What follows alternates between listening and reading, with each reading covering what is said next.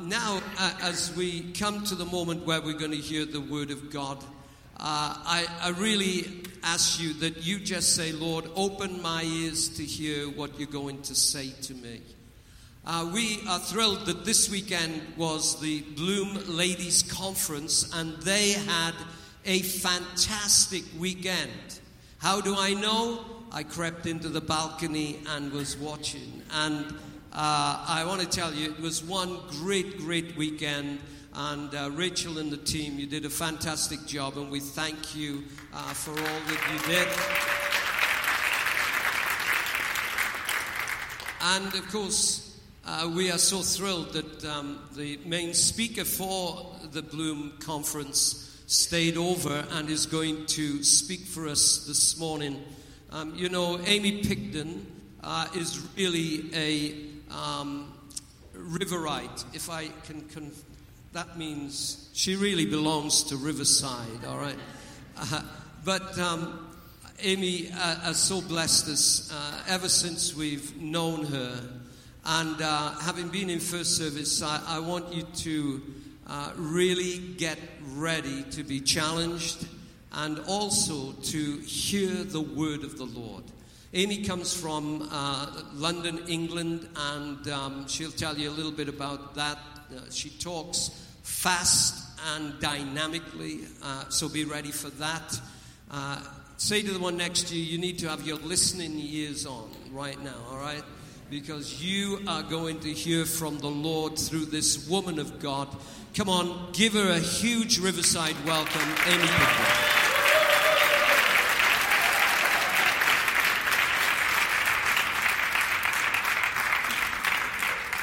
Good morning, Riverside. I've been practicing that all weekend. No, it wasn't very good. Okay, I'll stick to my good morning, everyone. Are you well? Jolly good. No, I don't really speak like that. I'm so excited to be back here this morning in my favourite place in the whole of America.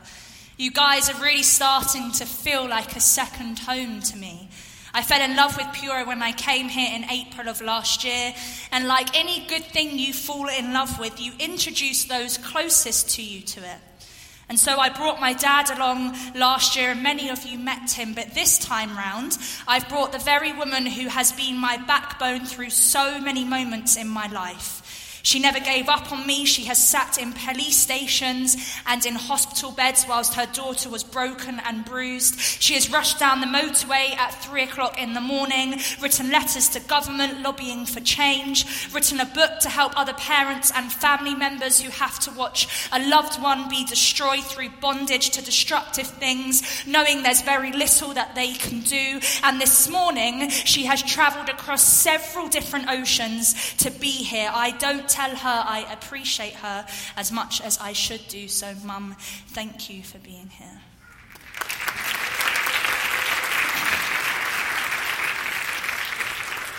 So I thought it might be helpful for you guys to get to know me a little bit more. I am mum to a 5-year-old bundle of energy called Isaiah. He is my pride and joy. He fills me with so much love and even more exhaustion. I don't want to be one of those annoying parents, but I couldn't help but show you a picture of him all. Don't let that innocent smile fool you. Another very important part of what makes up an individual is where they come from, the places that they may have lived before and the places that they live now. Well, I grew up in London back in the UK and then moved to an area just outside of London about 4 years ago to an area called Essex. Now, I don't know what it's like in the States, but over in the UK, you can travel not too far from one area and the accent will be completely different elsewhere. In Essex, we speak English, although to some people that would be debatable. But we have our very own special language that is totally respectable and understandable to any Essex person, but to anyone else listening sometimes can sound completely ridiculous. There are certain words us Essex people use, and this often slips out when speaking to outsiders, not realising they have no idea what we are talking about. If you ever visit this place called Essex, just drop the T from everything and you'll be just fine. For example, my 5-year-old says all the time, Mum, can I have some water, please? But even more mind-boggling than that, did you know that in just 600 milliseconds, the human brain can think of a word, apply the rules of grammar to it, and then send it to the mouth to be spoken? Some of you are like, Aimee, where is this going? I came to church to hear some gospel. I promise we'll get there really soon. Just hold on a little bit longer. I don't know about you, but sometimes that 600 milliseconds just isn't enough time to stop a thought from leaving your mouth that you only realize isn't necessarily appropriate once it leaves your mouth. And then before you know it, you've already said it and you just want the ground to open up and swallow you inside. Well, I say all this to say when Pastor John, a dear friend and inspiration to me and the Riverside team as a whole, asked me if I would speak this Sunday, I had to literally pinch myself. Because you see, last year in between the two services, I was very overwhelmed by what God was and still is doing in Riverside. And as I was sat in the room out the back, waiting for the second service to begin, when Pastor John came in with a beaming smile on his face and said, Aimee, I've got some fantastic news that someone in this congregation wants to pass on to you. And as Pastor John told me this news, I looked up to him with big eyes and said, shut up. My dad glared at me as if to say, Aimee, did you really just tell the lead pastor at a church you're speaking at to shut up? In Essex, telling someone to shut up in that context means no way. I can't believe it. That is amazing news. So, Pastor John, thank you for not only being an awe-inspiring, humble and committed leader, but for also having a heart of forgiveness. And Riverside, if I somehow tell you to shut up mid-sentence, it's because I think what you're telling me is totally amazing and not because I'm being rude. Let's pray. Father God, thank you for your word. You have been preparing these words knowing that there was someone both in here today in person or sat at home listening online who needed to hear what I'm about to say. May you move my thoughts, my feelings out of the way, and may you speak through me instead. Nothing is in my own strength, but in yours. And so as we gather this morning, would you move in a mighty way so that the heavens and your people would declare that you are holy and mighty and faithful. Amen. As I was talking to God and asking him what I should bring to you all this morning, I felt God prompt me that he was taking me on a journey to you all. A journey to a place where men and women are being built up to be disciples of Jesus, to spread the good news, to come alongside the sick, the poor, the hungry, those in need. But a journey to a place where, like every single corner on this earth, there is a crying need for Jesus in the hearts and lives of people. A journey where I'd be getting in a car to an airport for a 9-hour flight to then get back in a car to travel 2 to 3 hours to my final destination here. And as I was about to embark on this journey, both in my personal life and ministry, it made me think about the remarkable journey of a great man of God, Moses. I find the story of Moses leading the children out of captivity in Egypt one of the most powerful stories to ever be written in the Bible, not only because it's a journey of freedom, but because through this journey to freedom, surrounded in such oppression and conflict and pain and suffering, there are so many valuable, life-changing lessons we can learn. Polysemy is a word derived from the Greek language that translates into a word or phrase having multiple meanings. And so I say lessons with an S intentionally, because God wants you and I to understand that through his word there are more than one aspect to our lives that can be impacted and changed for the better as a result of one man simply saying yes to God's call. It also made me think of Pastor John and his family, a call from God to move both himself and his family across several oceans went on to impact the lives of thousands of people, all as a result of one humble man simply saying yes to God's call. But Moses' yes to God's request wasn't until his life was shaken up a little. The call to step into a position of great responsibility didn't come until he was actually stripped down from his comfort and riches and privileges and thrust into a lonely life as a shepherd. Moses wasn't always known as a mighty man of God. In fact, he screwed up pretty badly. His mistakes and bad decisions had their repercussions, and he had to flee the land he had lived and grown up in.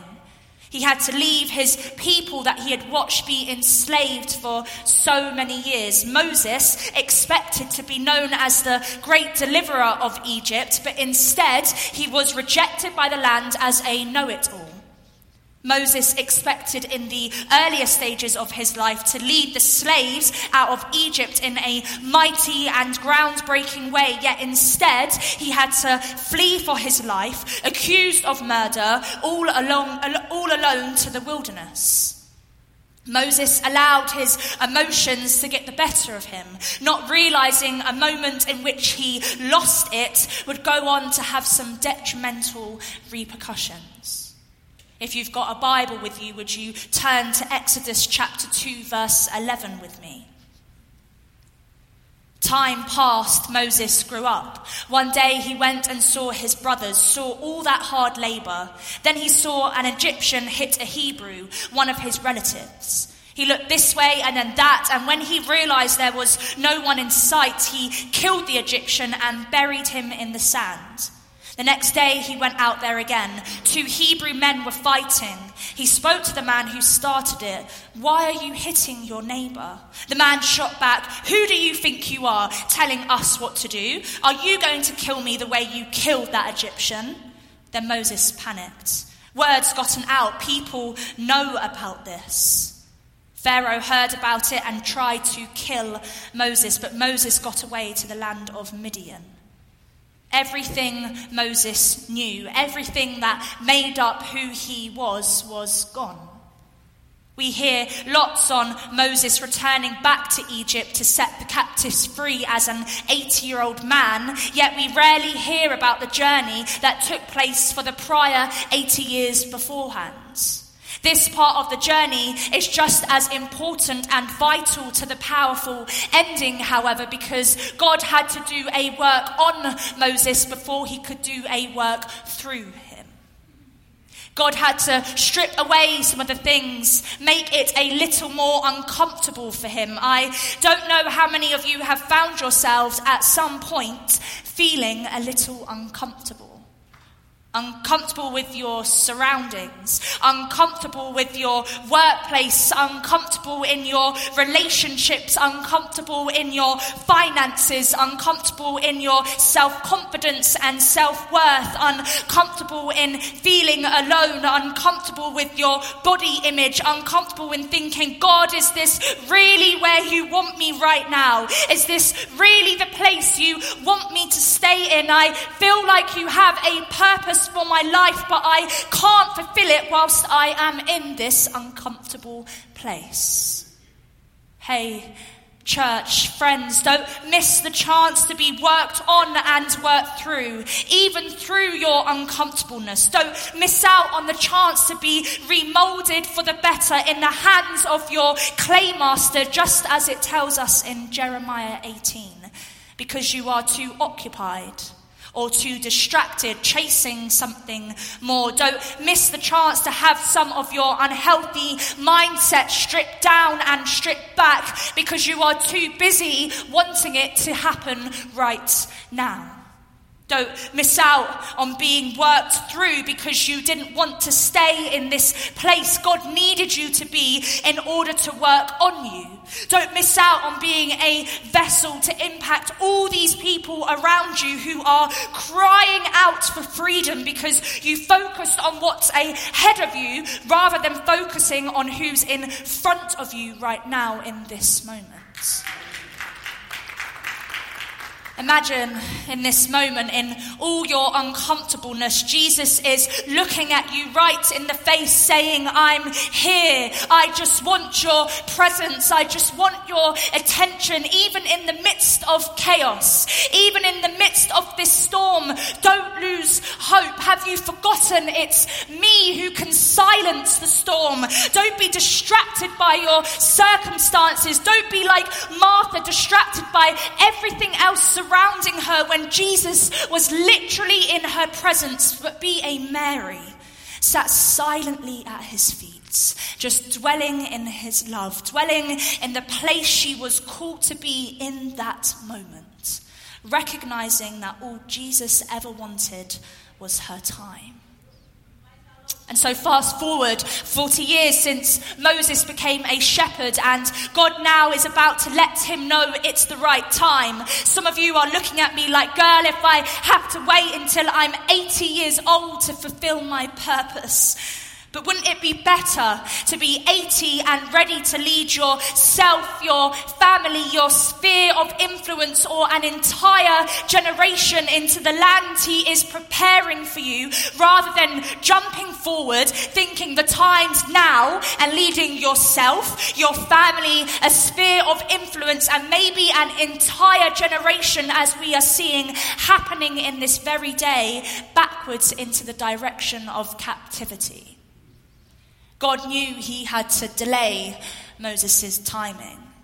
God knew he had to slow down the speed of which Moses wanted to work at, so that he would deepen his relationship with God first, before he could then lead the children of Israel to being delivered and set free.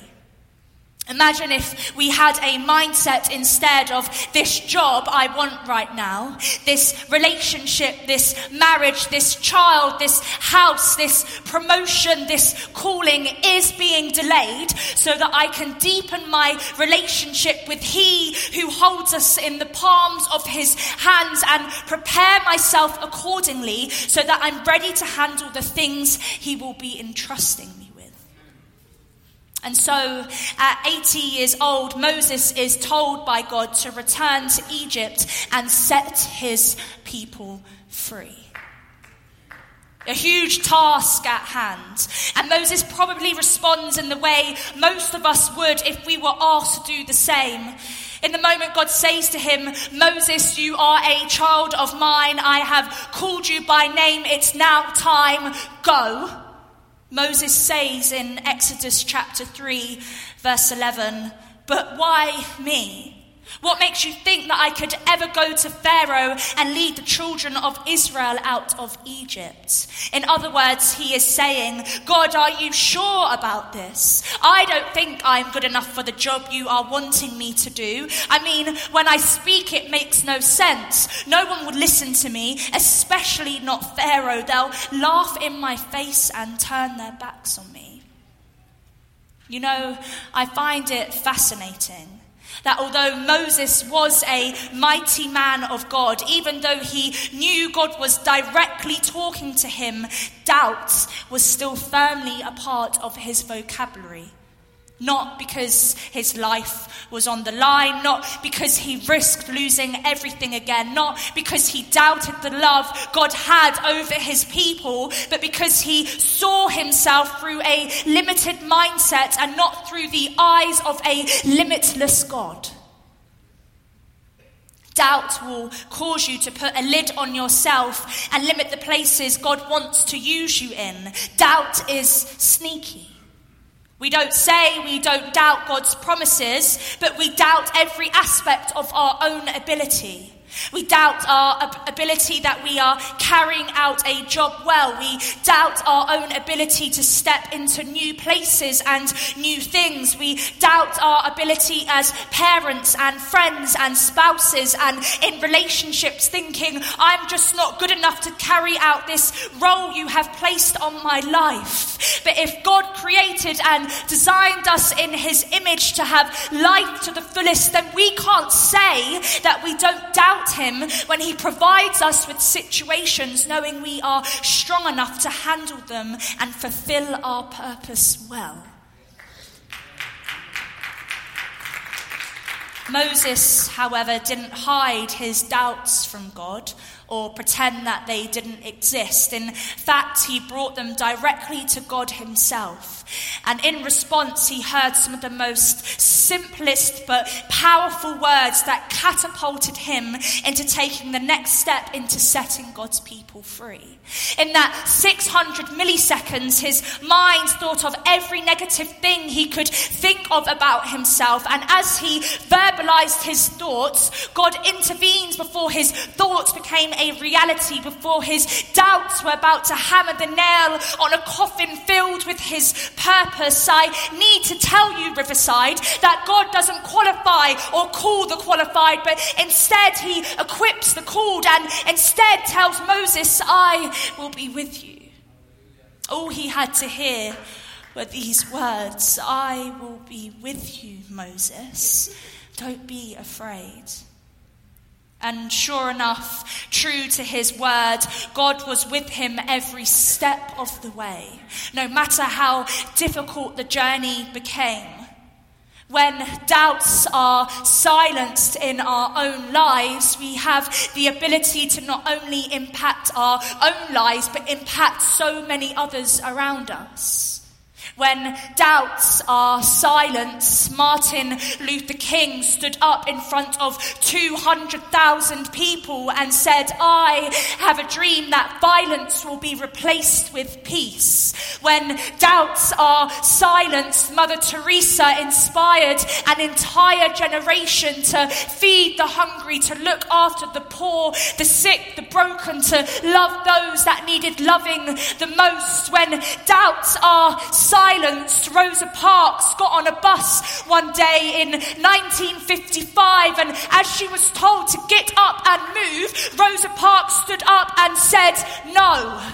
When doubts are silenced, David slayed that giant that stood in front of him. When doubts are silenced, Thomas put his hands upon the hands of Jesus and said, my Lord, my God, and became one of his greatest disciples. When doubts are silenced, Abraham and Sarah welcomed a baby into their lives at an age they never thought would happen. When doubts are silenced, Moses, a broken man, a man who made so many mistakes, led an entire nation from slavery and into the promised land. When your doubts are silenced, God will use you in ways you never even thought are possible. Stop letting your doubts distract you from your destiny and instead start doubting your doubts.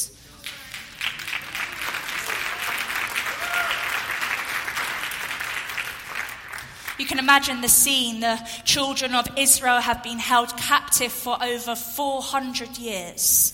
They were brutally beaten, tortured, and treated appallingly.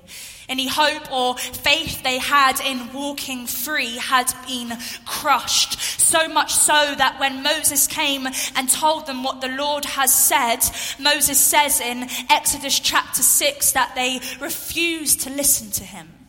Verse 10. Then God said to Moses, go and speak to Pharaoh, king of Egypt, so that he will release the Israelites from his land. Moses answered God, look, the Israelites won't even listen to me. How do you expect Pharaoh to? And besides, I stutter. The first thing we can learn from Moses is that God will use us when we least expect it, in places in our lives when we feel the weakest, and use people and places and experience we least expect, experiences perhaps we would rather avoid, but nonetheless are still a key part of our own journeys also. And so through a series of signs and miracles and wonders whereby the Red Sea was parted and the Egyptian army was drowned so that they did not capture and kill the Israelites, the children of Israel were set free.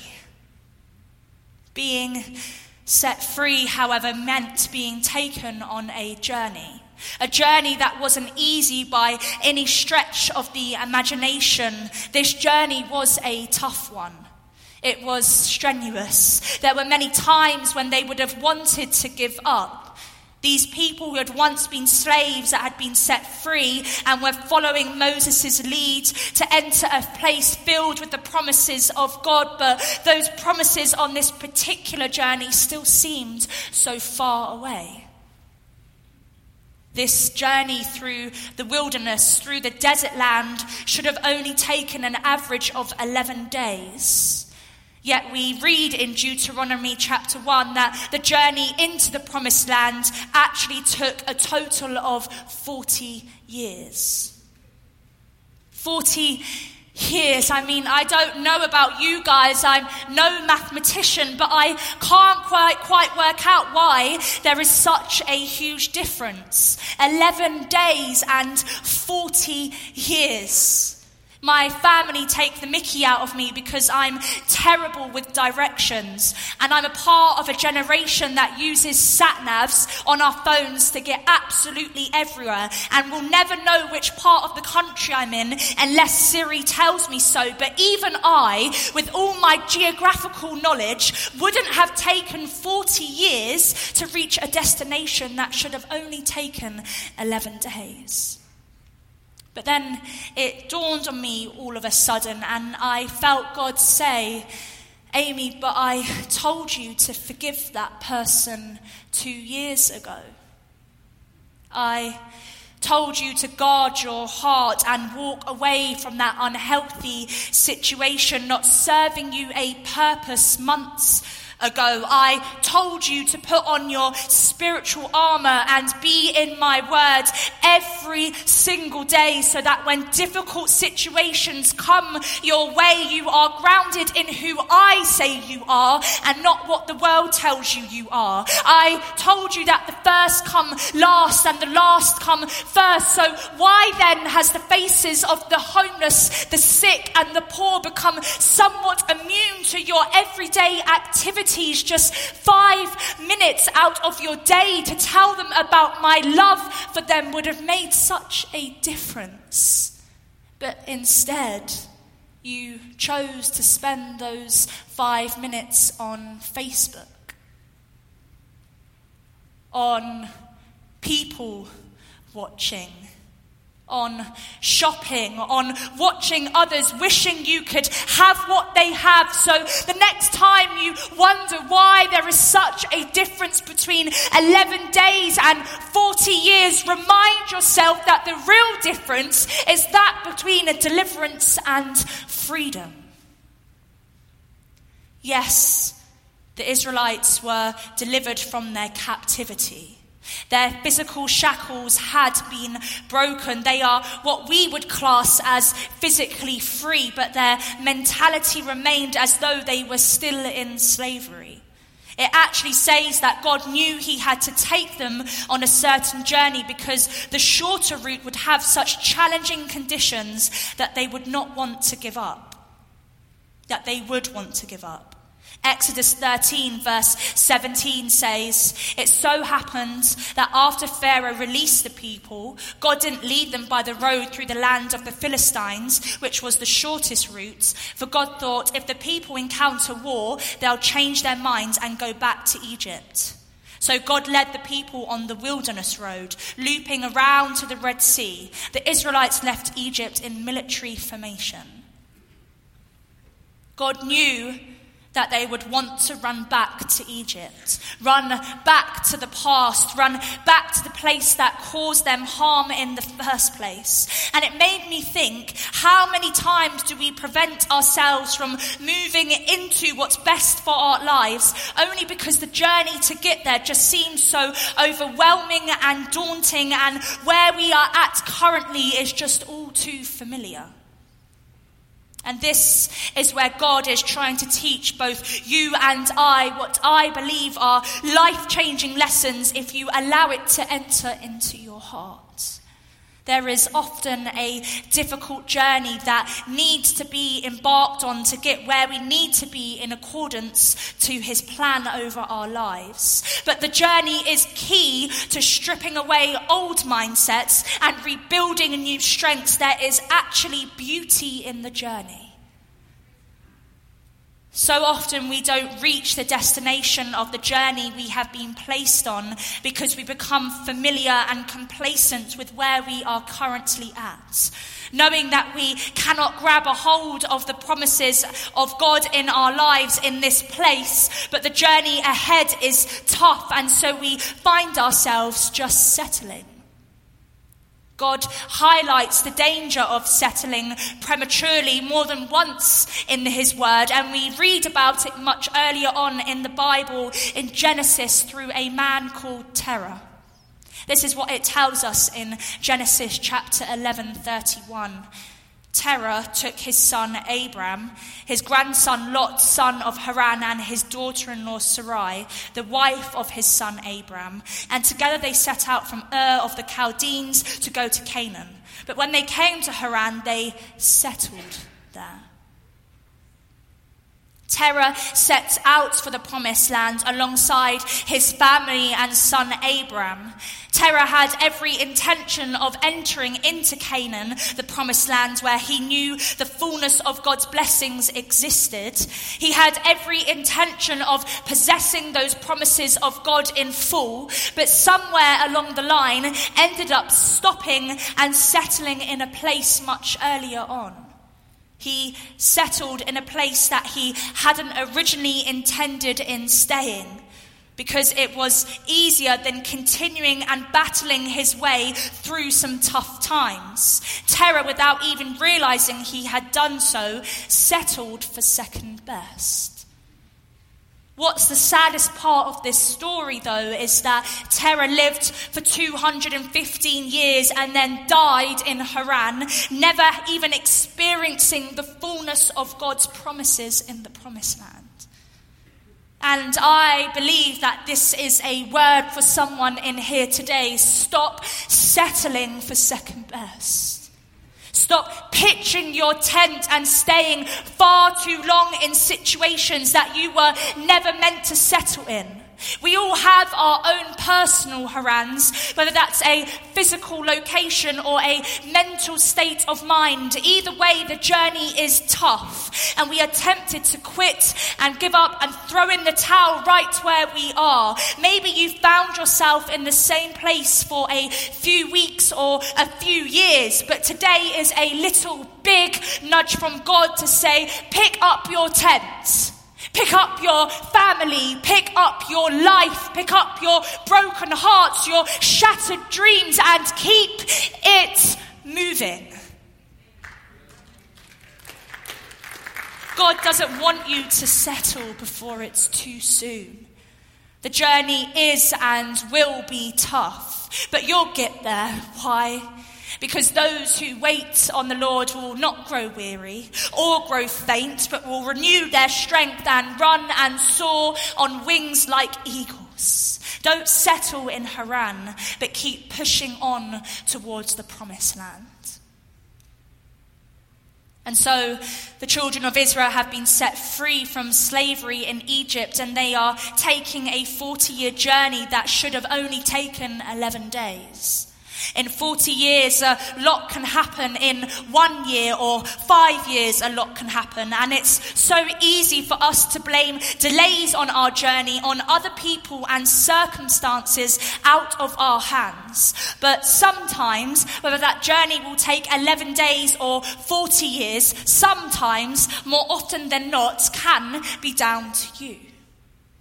Maybe you're not just quite there yet, because God is continuing to work on your mindsets. The children of Israel were set free from Egypt, but Egypt still lived in them.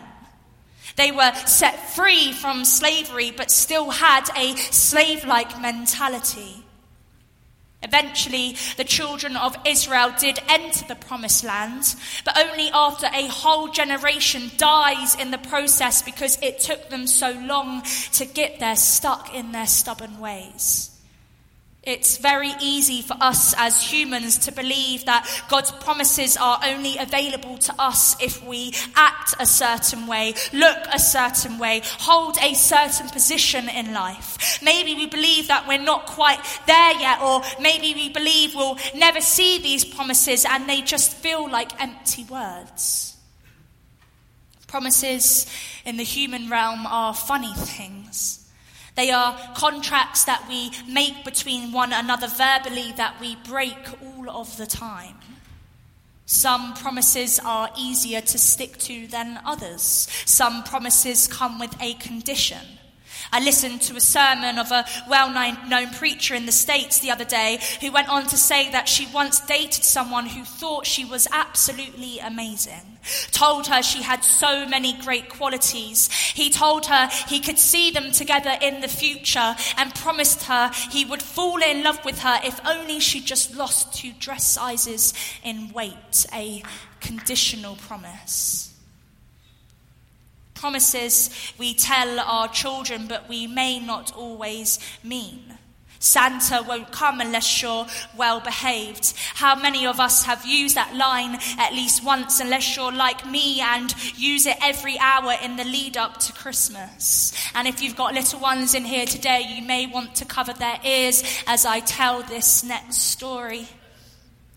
Because when I was just 5 years old, I came home from school one day and I overheard some kids in the playground talking about how Father Christmas didn't exist. I couldn't believe my ears, and so I did what any 5-year-old does. And as I got home, I approached my dad and said, "Dad, we need to talk." I was about to interrogate him.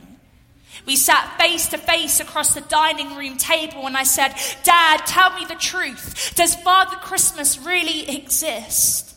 And he said, "Yeah, of course he does, Aimee," weighing up the repercussions if he told me otherwise. And I thought for a moment, but then it didn't really sit right with me, and I had a light bulb moment. And I said, "Dad, no, Father Christmas can't exist." And he said, "Why not?" I said, "Because we live in a ground floor flat, we have no chimney pipe, and I saw you eating all of the mince pies last night." In that moment, in my little 5-year-old mind, I was devastated. I was so annoyed that this promise that I had believed to be true all of a sudden came to an end like that. Man-made promises, man-made truths will always change. They will rearrange. Some may come to an end, and some may have never even existed in the way that you once believed them to be true. But I need to tell you that the promises of God over your life will never expire. They have no expiry dates.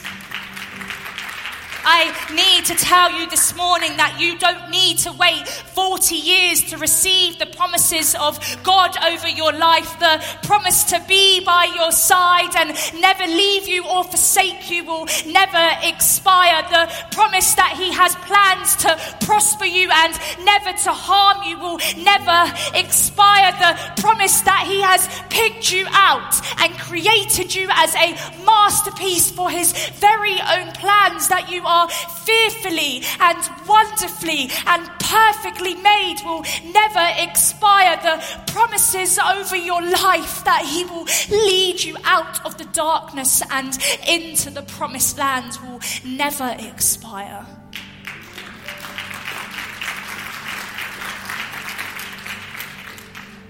The promise that he will restore the years the locusts have eaten and taken from your life will never expire.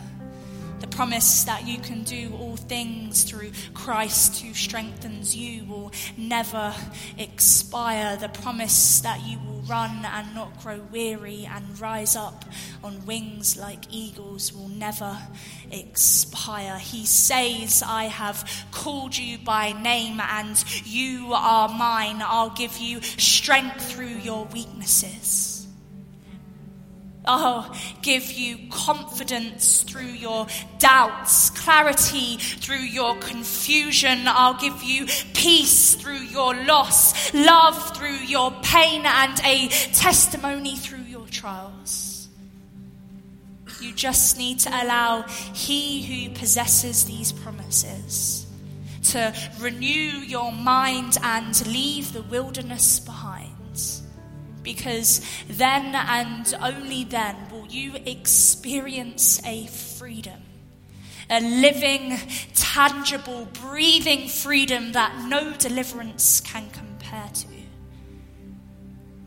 You may be in the desert right now, in the wilderness, wondering when this journey is ever going to end.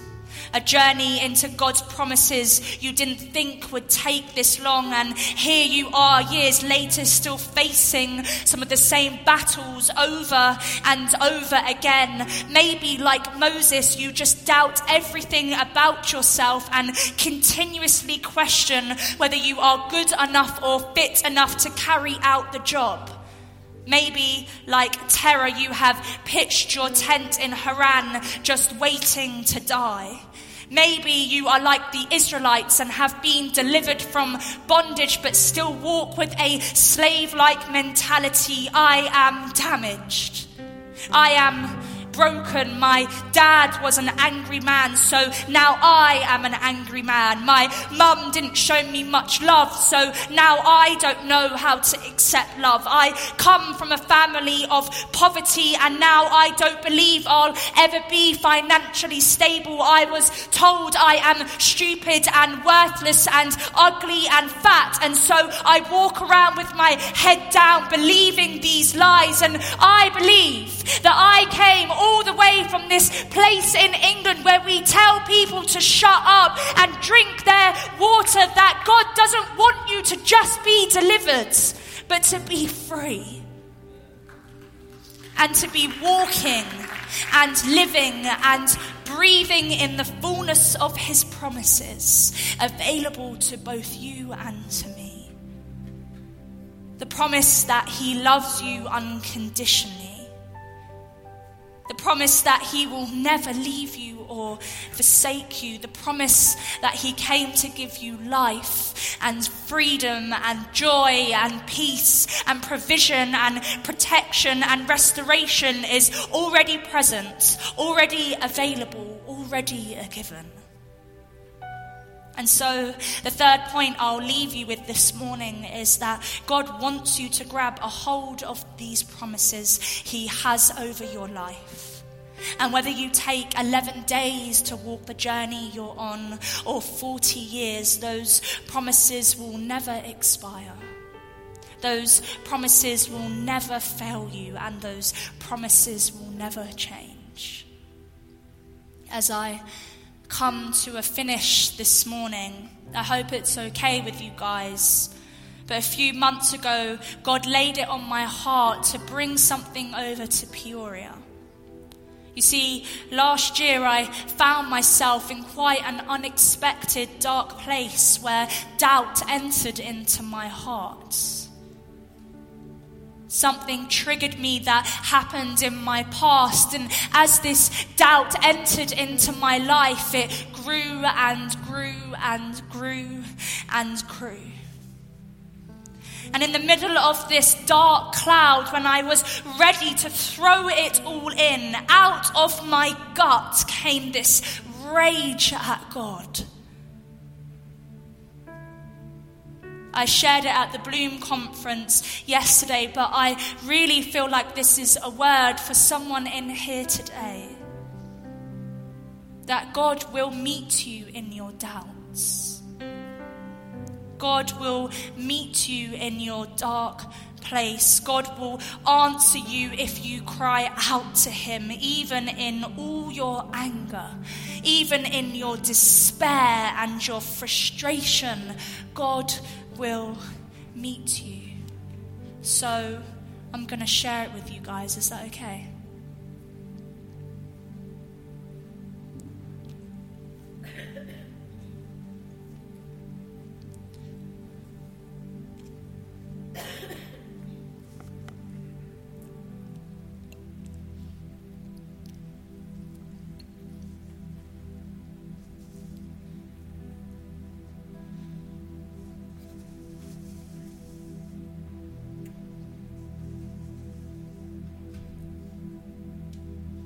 Where are you?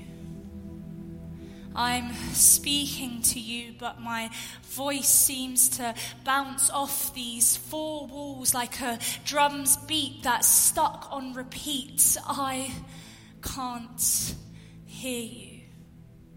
When I look to the skies for answers of the unknown, all I see in the clouds is the word doubt spelt out. I can't see you. When as a child I experienced the real life definition of abuse in ways that no human being should ever come to understand, where were you? When his closed fist made contact with my face and I crouched on my knees, begging you to save me. Why didn't you save me? Where are you? If you created love as the innate makeup of our souls, then why can humans twist and remold that word easy as child's Play-Doh?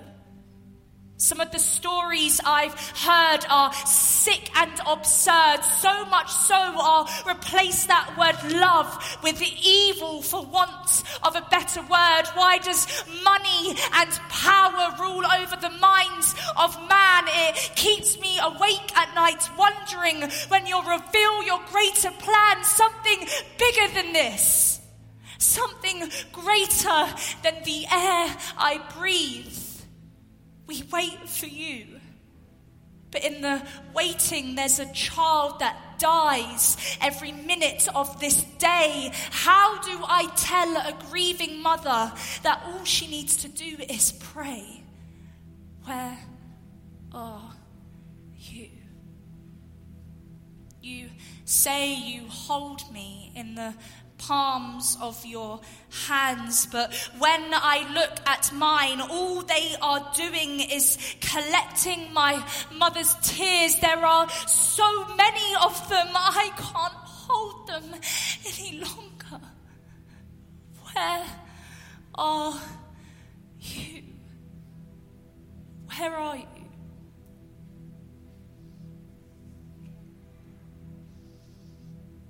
Here I am.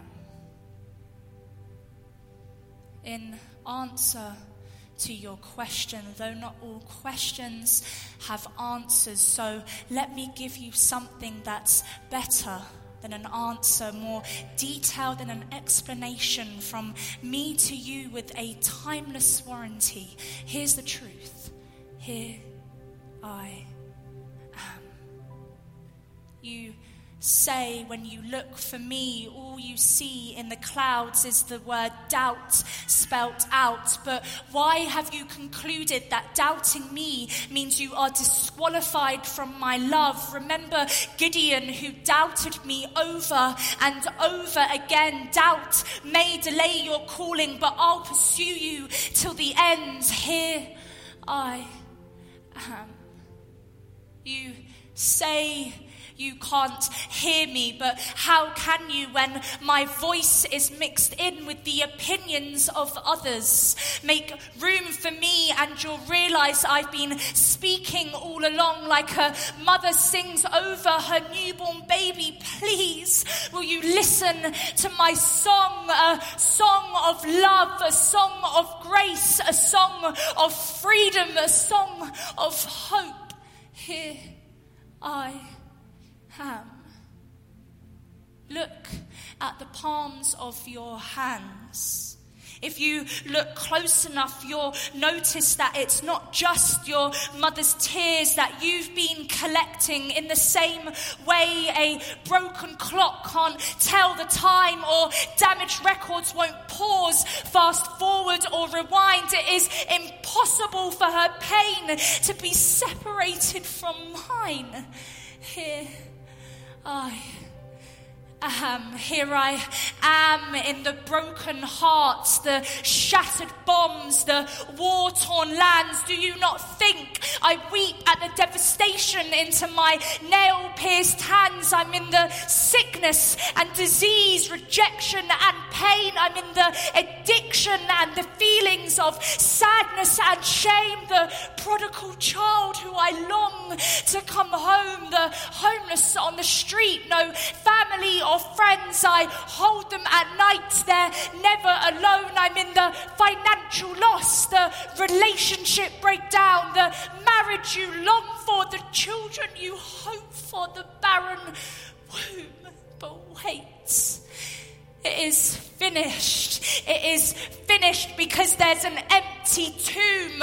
I came so that you may have life, so that darkness will tremble and evil will fall. The light will shine bright and the truth will stand tall. Here I am. So have hope, my child, that there's a plan to your pain, because nothing is lost without something to gain. Remember the blind men who couldn't even see my face, yet their faith walked before them in front of their doubts and their fears and their pride. The faith in their hearts stood over the ability of their sight. Here I am. For I provide refuge for the broken and comfort for the lost. I love you so much, my boy died on that cross. Here I am, and as you find rest in my shadows and stay close to my side, know that I watch you sleep at night with a father's greatest pride. And as the sun comes down and uprises the moon, I'll watch you with a smile on my face. And as the sun comes down and uprises the moon, I'll watch you with a smile on my face. Because today's the day you start to bloom.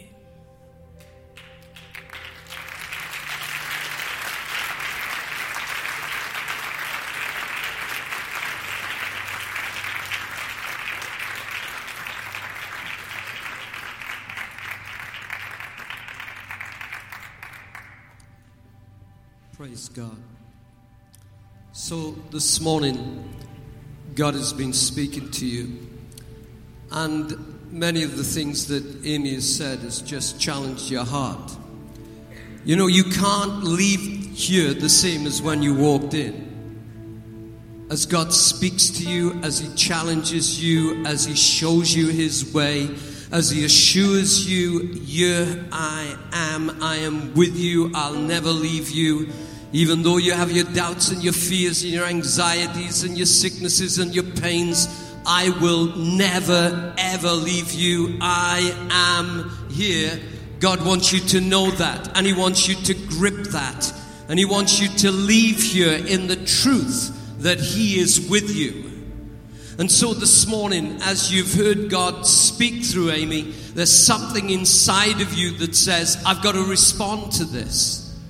I've got to respond to this. I've got to come to Him and say, I don't want to live the rest of my days without you. I don't want to walk out of this place or into my future without knowing that you are with me.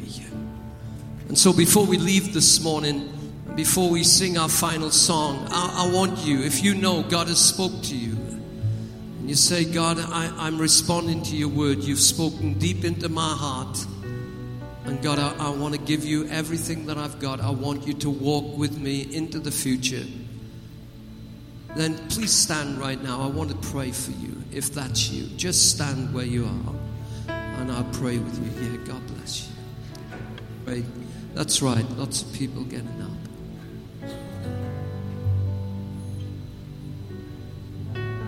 That's right.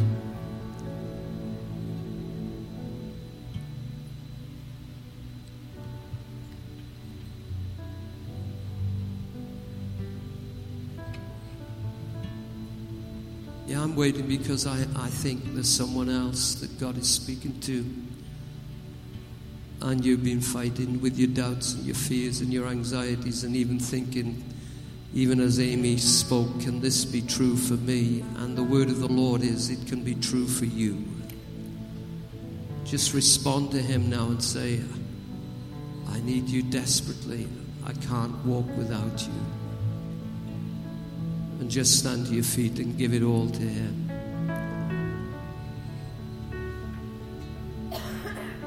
Yeah, God bless you.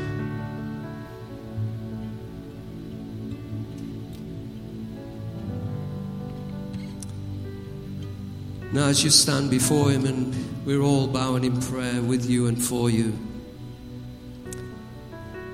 if there's any known sin in your life, confess it to him right now and say, Jesus, I'm sorry. I'm sorry that this thing has got between you and me. You to forgive me. Jesus, I'm sorry that there's been created a distance between you and me. I want you to close the gap. Please come, walk with me into my future. And Father, I pray for everyone that's on their feet right now, that they will know that they are loved, and that you have destiny stamped on their lives, and that you're going to walk with them from this place, and that they're starting a brand new day, a brand new journey, and a journey of freedom.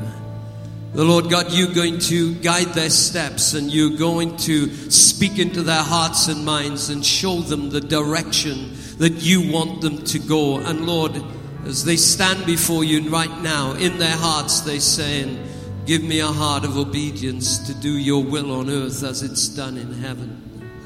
And I pray that you will give them power. Holy Spirit, will you fill them with your power, that they will know that it's not by their might or by their power, it's by your Spirit that comes into them. I pray, oh God, that you will fill them with the Holy Spirit, and that they will know, oh God, that there is a power operating within them that's greater than their own, and that they are now being helped by the supernatural power of God. Father, will you hear my cry and bless these who are on their feet? I ask it in the name of Jesus. You may be seated. And we'll say amen. Amen. Now, for those of you who are on your feet, it may be that you are feeling, well, I could do with some personal prayer. We have a prayer team here. I don't know how many of the prayer team are here, but if you are here, if you could come and stand at the front as we just now sing our final song. And if you're in need of prayer, then please come up to anyone who's standing at the front, and they will gladly pray with you and speak words of encouragement into your heart and into your mind. So please, as they come forward and as we sing our final song, then please, you feel free to come and receive prayer this morning that will help you as you start out on this new journey of faith, on this new journey, knowing that He is with you. Let's all stand, and we're going to sing. If you need prayer, make your way forward.